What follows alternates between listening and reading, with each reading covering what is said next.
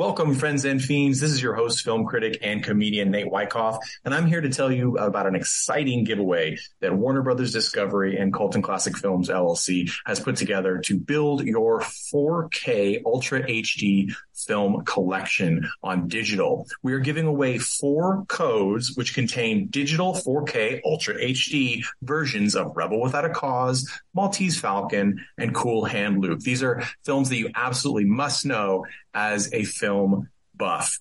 You can get this code by being one of the lucky 4 people we pull from our newsletter list. So go to coltonclassicfilms.com/newsletter and give us your email and your name, and we'll sign you up for the newsletter and we will enter you in the competition. That's all you got to do. So please go ahead and do that. The contest ends on April 30th, and we will send out the winning codes on May 1st. Thank you so much for being a listener, and here's your episode of Colton Classic Films Podcast.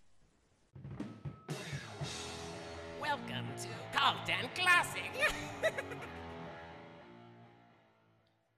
Welcome, friends and fiends, to another mini-sode of Colton Classic Podcast. These are the short, in-between main episodes we bring you every Friday, where I talk about one-off movie reviews or special reviews of other things or interviews, all sorts of cool stuff to tide you over until our next main episode, which airs on Tuesday at 5 a.m. Pacific Standard Time every week. I am excited as your host, Nate Wyckoff, film critic and comedian. I'm always excited. And I have with me longtime contributor, Mandy Longley. How are you doing, Mandy? I am a desert creature. Desert creature. That's appropriate because for this brief mini-sode, we are talking all things Dune. And by that, I mean Dune in general, but mostly the brand new 2021 Denis Villeneuve Dune version. I feel terrible not being able to pronounce the last name properly, but I have a horrible time with it. Very, very difficult. Can you pronounce Denis Villeneuve's name? No, it's very French. It's very French, and that is perhaps my weakest language. I did well in Spanish because I am very much a phonetic speller due to some learning disability stuff I have. So French doesn't make sense to me. I know it's probably very phonetic for when you understand it, but it didn't. No, couldn't do it. Yeah, totally understandable. Sorry. Nope. That's the lame American excuse. Well, Dennis, we are grateful, and we'll talk about this. Of course, most high profile recently before this, Dennis directed Blade Runner 2049, which it was quite an impressive feat, given that Blade Runner, which we've talked about on this podcast, is a much older film. To receive a kind of a direct sequel that's successful is a lot. That's a big, possibly damaging career move if it's not liked. And I'm glad that it was liked. So let's look at Dune in general. So I know you're a big Dune fan, right? I am. Okay, so you've obviously read the book. Yes, I'm due for a reread because it's been quite some time. But I have also read, I believe, everything available in the series, in the Dune universe, including the novels that were actually penned by his relatives or son or something based on notes that they found crammed behind his desk or something ridiculous. Brian Herbert and Kevin J. Anderson, who Kevin J. Anderson has worked both in comics, novels, and a lot of movies. And they did, I don't know how many there were. They did over a dozen after his death, and then and of course the author Frank Herbert did 5, the original 5. So there's Dune, Dune Messiah, Children of Dune, God Emperor of Dune, Heretics of Dune, and Chapter House Dune. Now, if you look online at tons of there's been a million different releases of all of these books pretty much, except for some of the later ones have just been released by one publisher. They are different titles you will find for the same books. My favorite being Sex Nun of Dune. I think that was in the UK. I can't remember. I don't even know which of the iterations that was, but somebody sent me that and it appears legit. But if anybody has info, send it my way because that sounds hilarious. So Dune is a really thick ass book. It's like 450 something pages. And I remember when I first tried to read it when I was younger, it was too dense. They go into, it's very, it's sort of, I want to say, I always thought of it as the Dickens of science fiction novels, because the description is so over the top. But really, I think what lost me in my younger years were the politics, because it is Frank Herbert created an entire society that has multiple political parties, each with their own agendas, and they pop in and out at irregular intervals. Sure do. And at the same time, those are some of the things that are most impressive about the story. And I think when people hear politics and any sort of fantasy, right now they probably think, oh, Game of Thrones, because that was the most, recent iteration. And in a way, I can see the parallel that people are drawing. For my money, Dune is much more interesting because it really is more focused on these characters within this empirical system of politics than the sort of, I hate to say, shock value that the Game of Thrones franchise across the board is famous for. Like Game of Thrones was sort of just like, we want the power just to have the power, or like it's my birthright, or like whatever. And it just felt it to me. I mean, I like Game of Thrones. I enjoyed it. I've read those books as well, but it felt like a little more like daytime like Maury Povich or the Ricky Lake show or something, where people are up there just like having a family fighty it revels in the kind of thing. It revels more in the murder and the sex and the and of course those are all entertaining Dune things. is like a little more like C-SPAN. Yes, that is a very accurate description, and I think that's why Dune as a novel is an either love it or hate it scenario, right? Like you really do either love it or you have no interest. And there's of course the most famous David Lynch film version of Dune, which was a seriously large undertaking, as any attempt at doing Dune was, and that was from I think 84, if memory serves. And that was, I mean, I loved that movie. Is it perfect? Absolutely not. It's considered one of the largest money bombs in film history, but we have amazing actor. We have an amazing cast. We have Virginia Madsen from Candyman, and we had Patrick Stewart was in there, which is great, and we had some really cool effects. The costumes, it just cost a ton of money. But I think the downfall of that film, which most people who are familiar with Dune, the novel and the series, you cannot put the novel Dune into one movie and make it satisfying to people who know the franchise, because it is a very complicated book and there are many, many, many, many characters. And something that people had talked about for a long time after David Lynch's version was doing it as a series, a mini series. And they did that in, I think, 2000. And twice, geez Louise. So there were quite a few. Is what we're trying to say. Maybe it was just once, and I'm thinking it's like. Well, I know that I believe it was 2000. They did Dune, also known as Frank Herbert's Dune, which was a TV miniseries, and it was about 4.5 hours total. I believe it was William Hurt, right? If I remember correctly. Yes, it was. So it was an interesting attempt. There were some things that actually, if you watch the new 2021 Dune film and you watch that one, you will see some interesting parallels that I think mainly come from the fact the book is very descriptive. So yeah, actually one of my notes I wrote down was this, like, we'll get to talking about like the one that's still in theaters or just came out in theaters, still in theaters. It came out in theaters like less than a week ago. Like one of my notes is that this was paced and it has the feel of more of like a mini series and something that you would go to the theater to see. What's interesting about, and we can dive in. So that series was interesting, but again, with a TV miniseries, the problem then I think is a big part of the problem is the budgetary constraint. Because Dune, not only is it long and some would say dry, it does have its drier moments, and it's politically so dry. It's dry like a desert. Everything about it, including the visuals, are dry.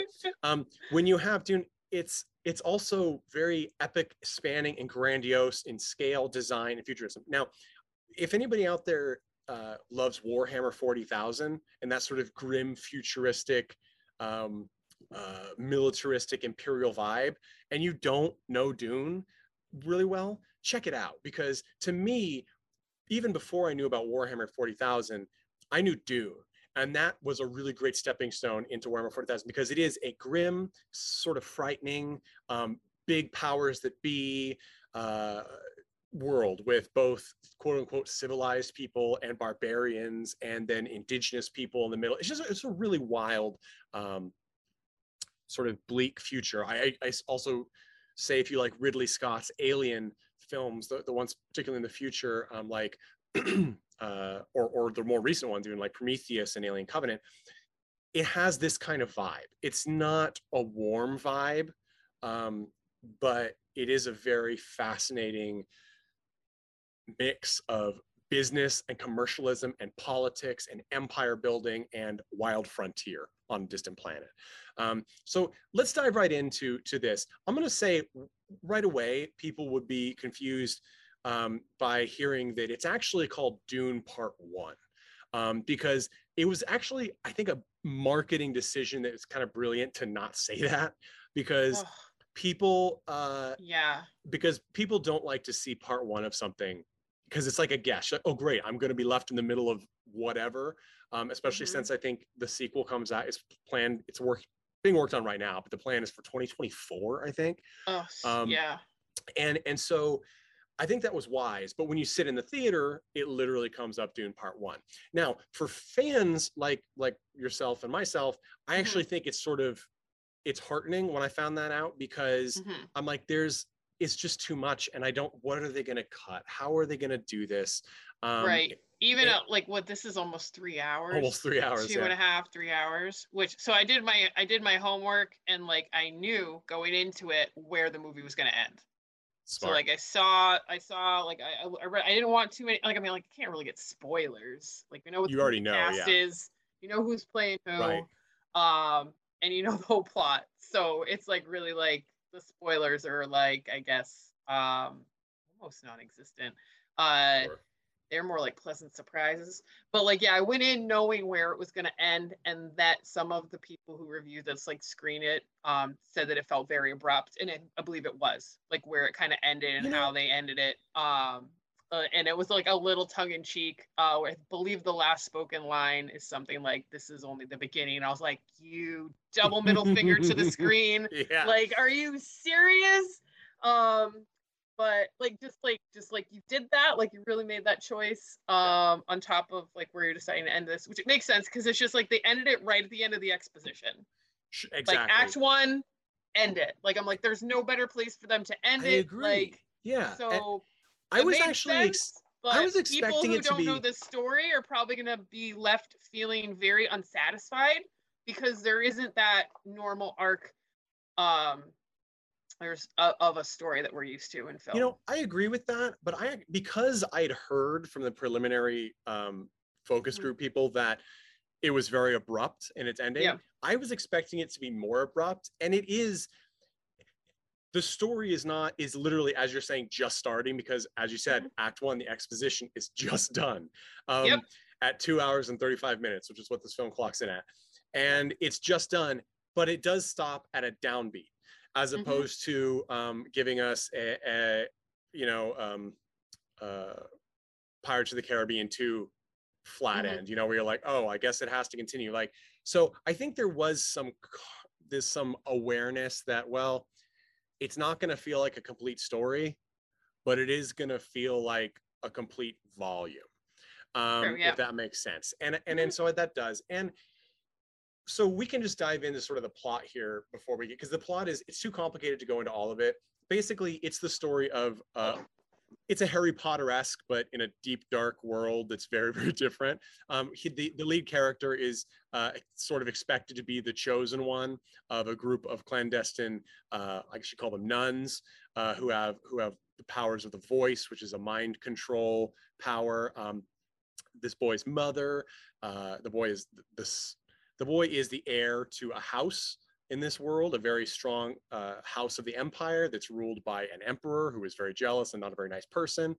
And the chosen boy is expected to do all these things on the nuns have foretold, but the nuns have also helped it along by prepping indigenous people on the planet of Dune, and Yep. And doing all these things. So he's sort of, you're left to wonder a lot of the time if he's really the chosen one, or if it's just that he's been prepped and moved along this path predetermined by people who control the world behind the scenes. Well, like the whole, yeah, and there's like, I mean, from the books, they're very, very, like, there was just one little change that they made that I was kind of pissed off about, but they they've had like this thousands of years of breeding programs to produce this person, this male, because they only generally produce females, and somehow they can choose what they're going to have for a baby, which is amazing and very science fiction-y. But like they said that Paul's mother, Jessica, chose to have a boy from her arrogance, that she could produce this like amazing person that they were trying for. But like in the books, it's really like more clear that she did it out of like love and conflict. Like she was really torn about doing it, but her the Duke really wanted a son to continue his house, and she felt very conflicted about, you know, not producing the female child. And they really just came straight out with being like, oh, your arrogance, you think you could do it, like you did it. And she's like, oh, can you tell me that I'm wrong? And I was like, that's not right. But literally, like, basically everything else was right. Yeah. So I'll let him get away with it, because it's pretty complex. I wondered about that too, and I feel like there were my logic for why they probably did that, and not to say it's better or worse, I think it could work either way, but two reasons. One, controlled breeding is really still taboo to us, even though it's of course what we as a species do, right? You have children with the person of your choice. That is what we do. But when it's done by a system, it calls back to terrible things in the history of humankind, like selective breeding of slaves and things like that. So I think that's possibly one reason why they were like, this is something we can just push out. And also, I imagine the bigger selling point from a narrative structure is that it allowed them to give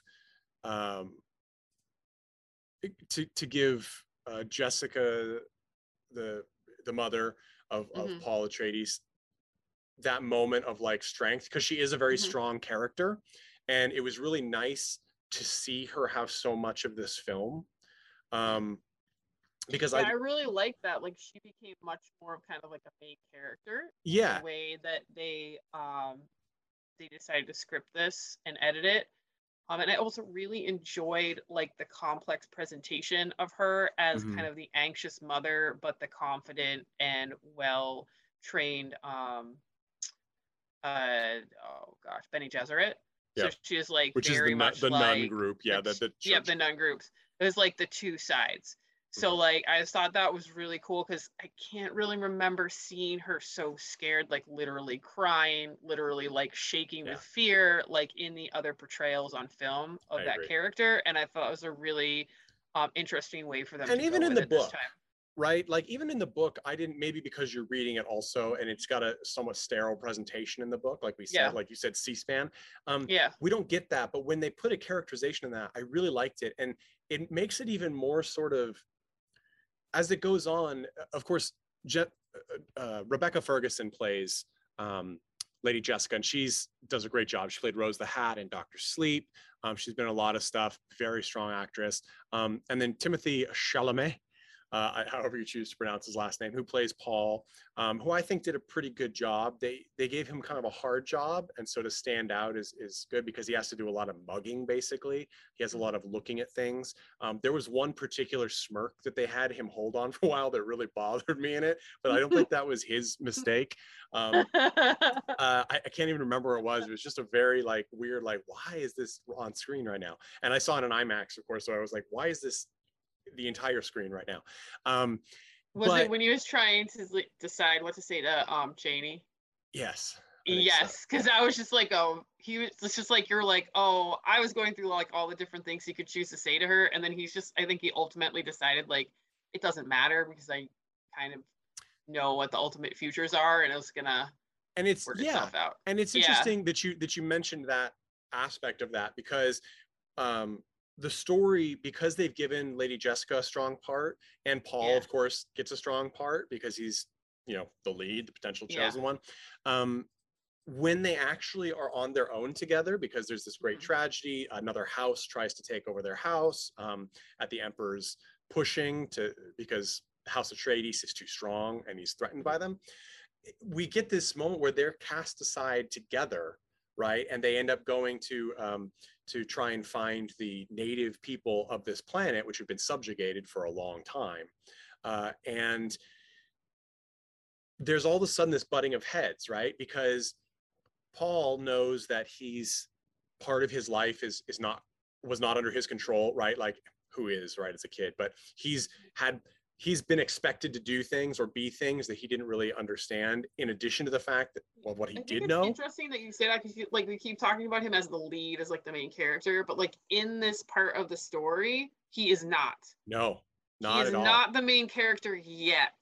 Exactly. He is being set up by all these politics and plans of other people to become this central figure, which he is then at odds with forever. And I loved the scene where he was very much at odds and like freaking out, like asking someone to help him, like when they were in the tent underneath the sand dune. He was just like, save me from this, because like my option is to die.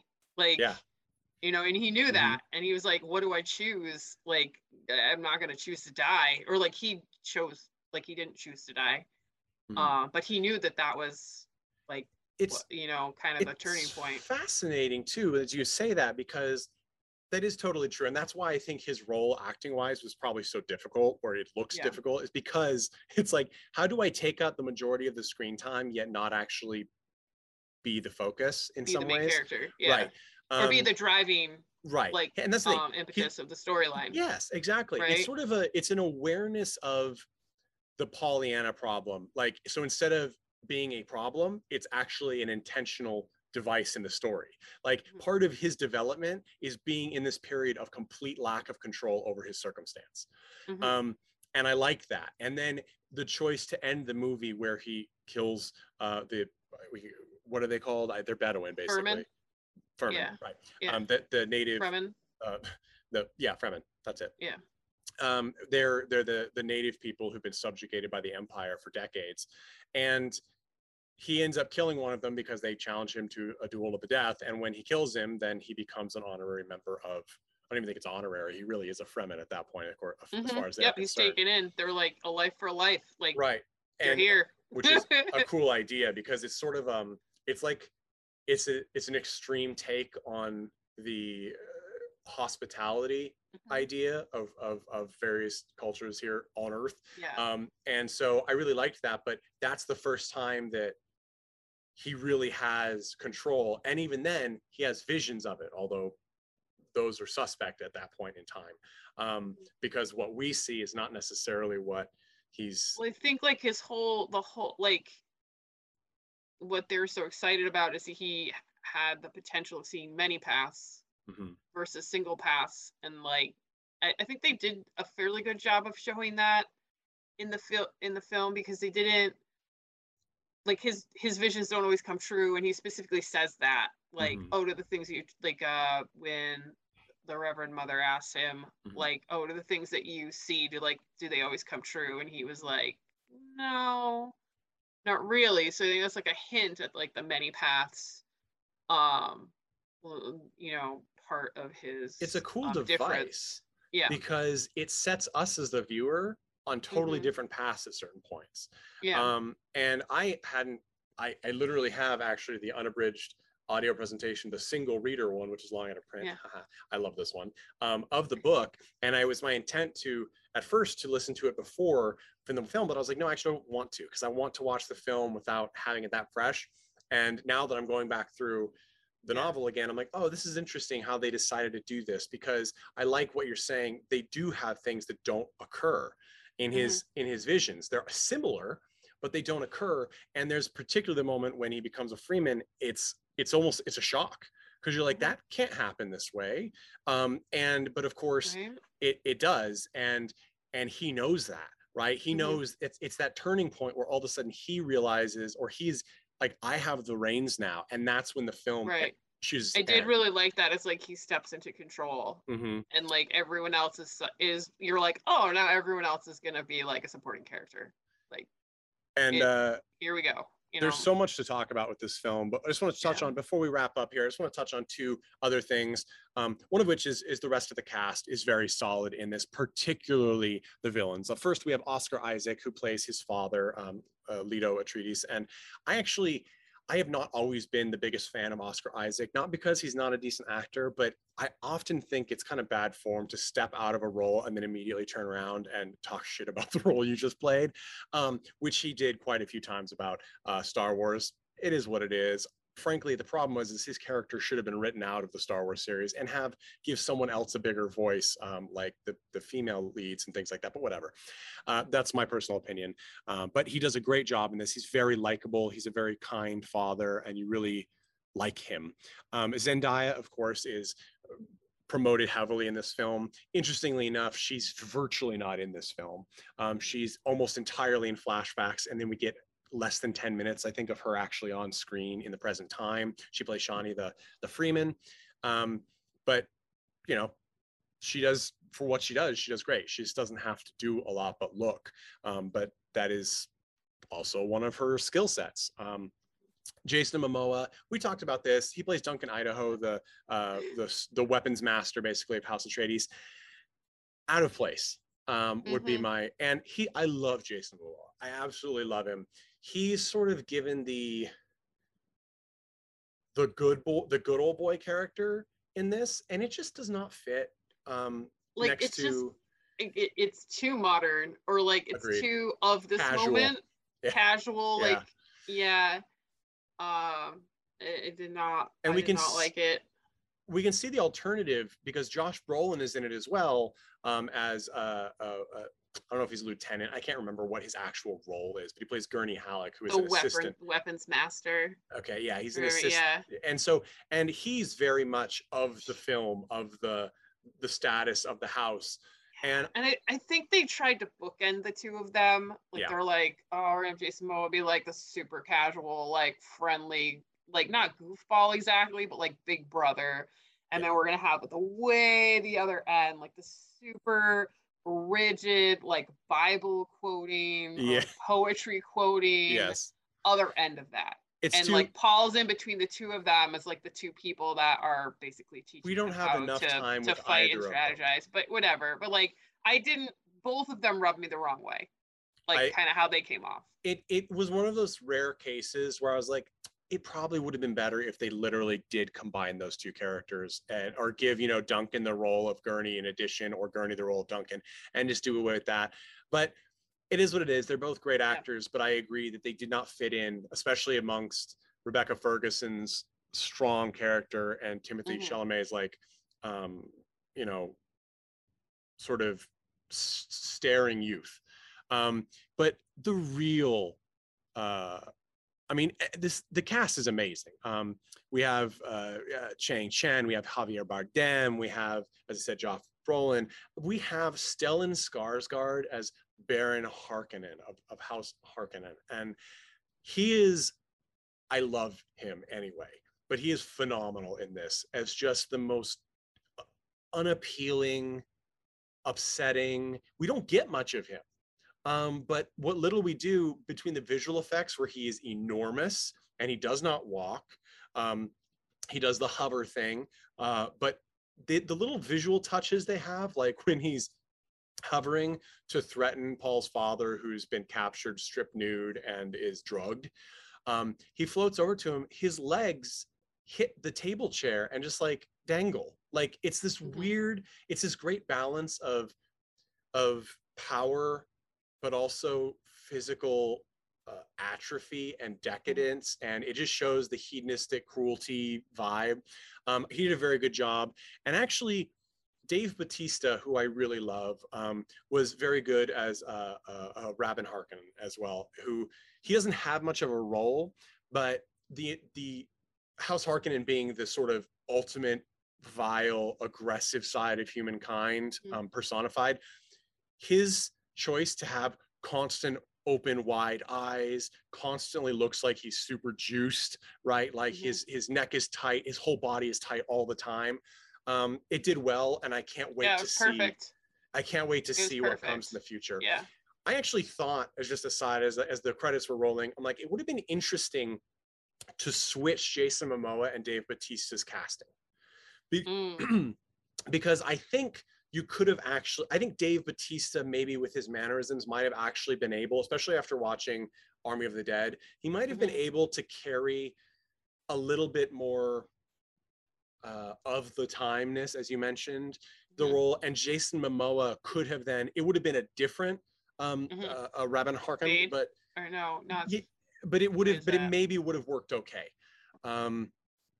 You know, we don't get to see the other brother in this, and that's who I always think of the two of them. And it was just interesting. So I'm pretty happy overall. And the other thing I want to mention, aside from casting as well, is the visuals. That was the big question. And it was one of the reasons why I wasn't sure I was going to like this. And it's because I put this next to Eternals, Marvel's upcoming feature that's getting mediocre reviews. Deserts are hard to make fascinating, especially when everything is gray, or everything is brown or tan. We had that same problem with, David Lynch had that problem as well. And his alternative was to add strong colors in the Imperium, or in the Imperial end of things. We, of course, the famed unmade, is it Jadorsky Dune, that his vision was bright colors in all of the Imperial ships, geometrics and bright colors. And it would have been an interesting choice. And this one seemed like a more standard choice, but I was blown away. It felt like almost like how if something's extremely expensive, it becomes understated again. Yes. Like extremely like rich in substance. It gets like simplified down to looking like very unostentatious. And like this movie has it all the way through. Like the production quality is amazing. It's so much of it's understated until you really sit back and think about it. Like the whole Caladan design was stunning. Yes, it's stunning. It's like this very wealthy, influential, successful family, and they live in these open, like empty, ancient halls of creaking wooden floors and rough, like almost like Scottish landscapes. I think they actually they filmed it in Norway, so like in the fjords or something, like but like their ships are hidden underwater, so it's just like the Eastern European vibe is very strong.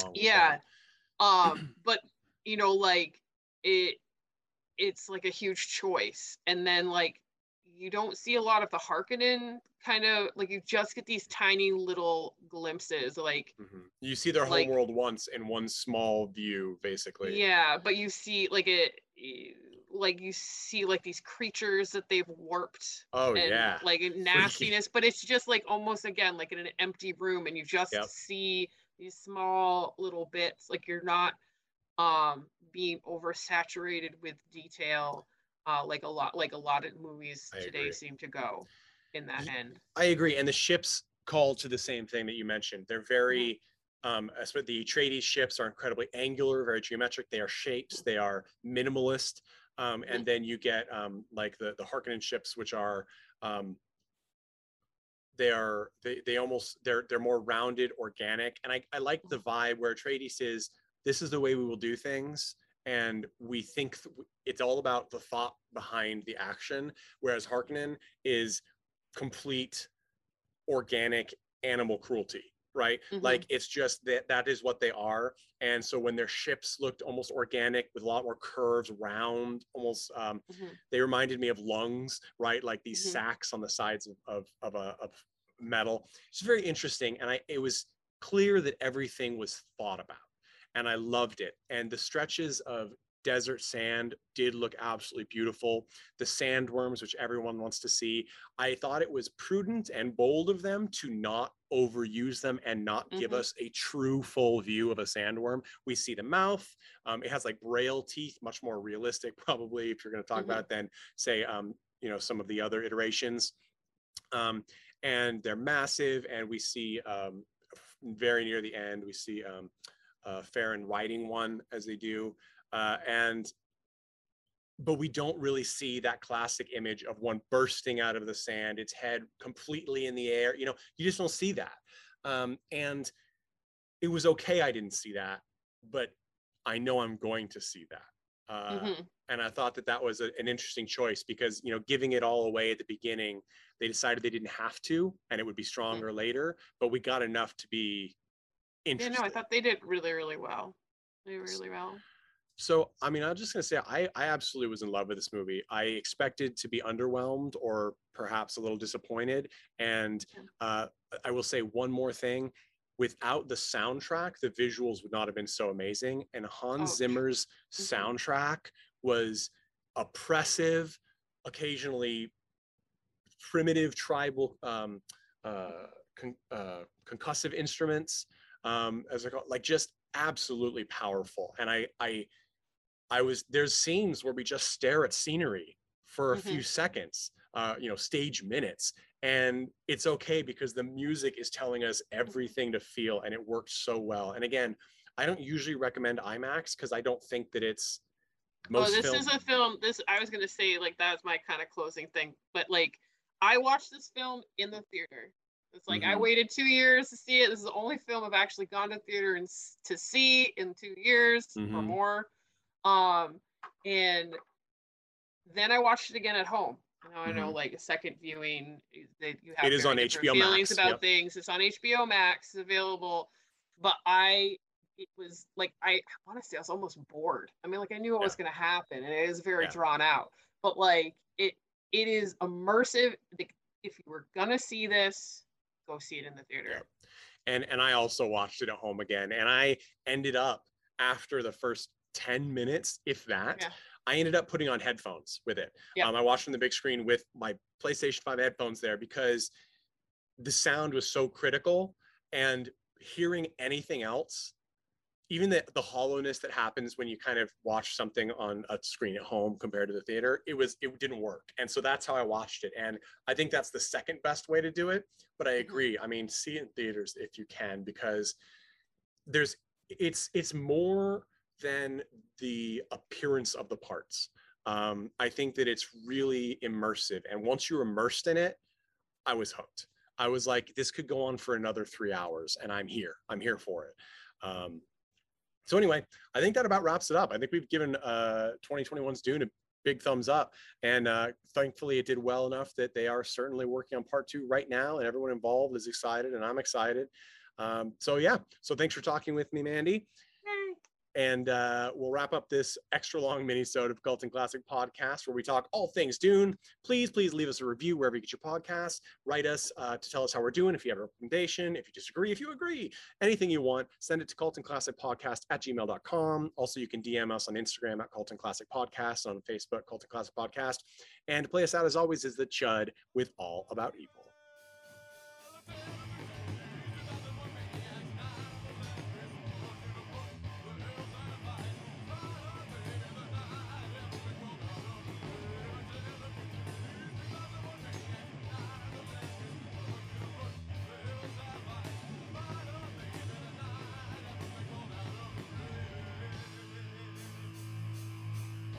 Hey everyone, thanks for listening to Cult and Classic Podcast. This podcast is important to me, but what's more important are the rights, privileges, and freedom from violence of everyone in this country and in this world. And that means supporting Black Lives Matter. If you'd like to make a donation, please go ahead and visit cultandclassicpodcast.com, where we have a list of places you can donate and help out.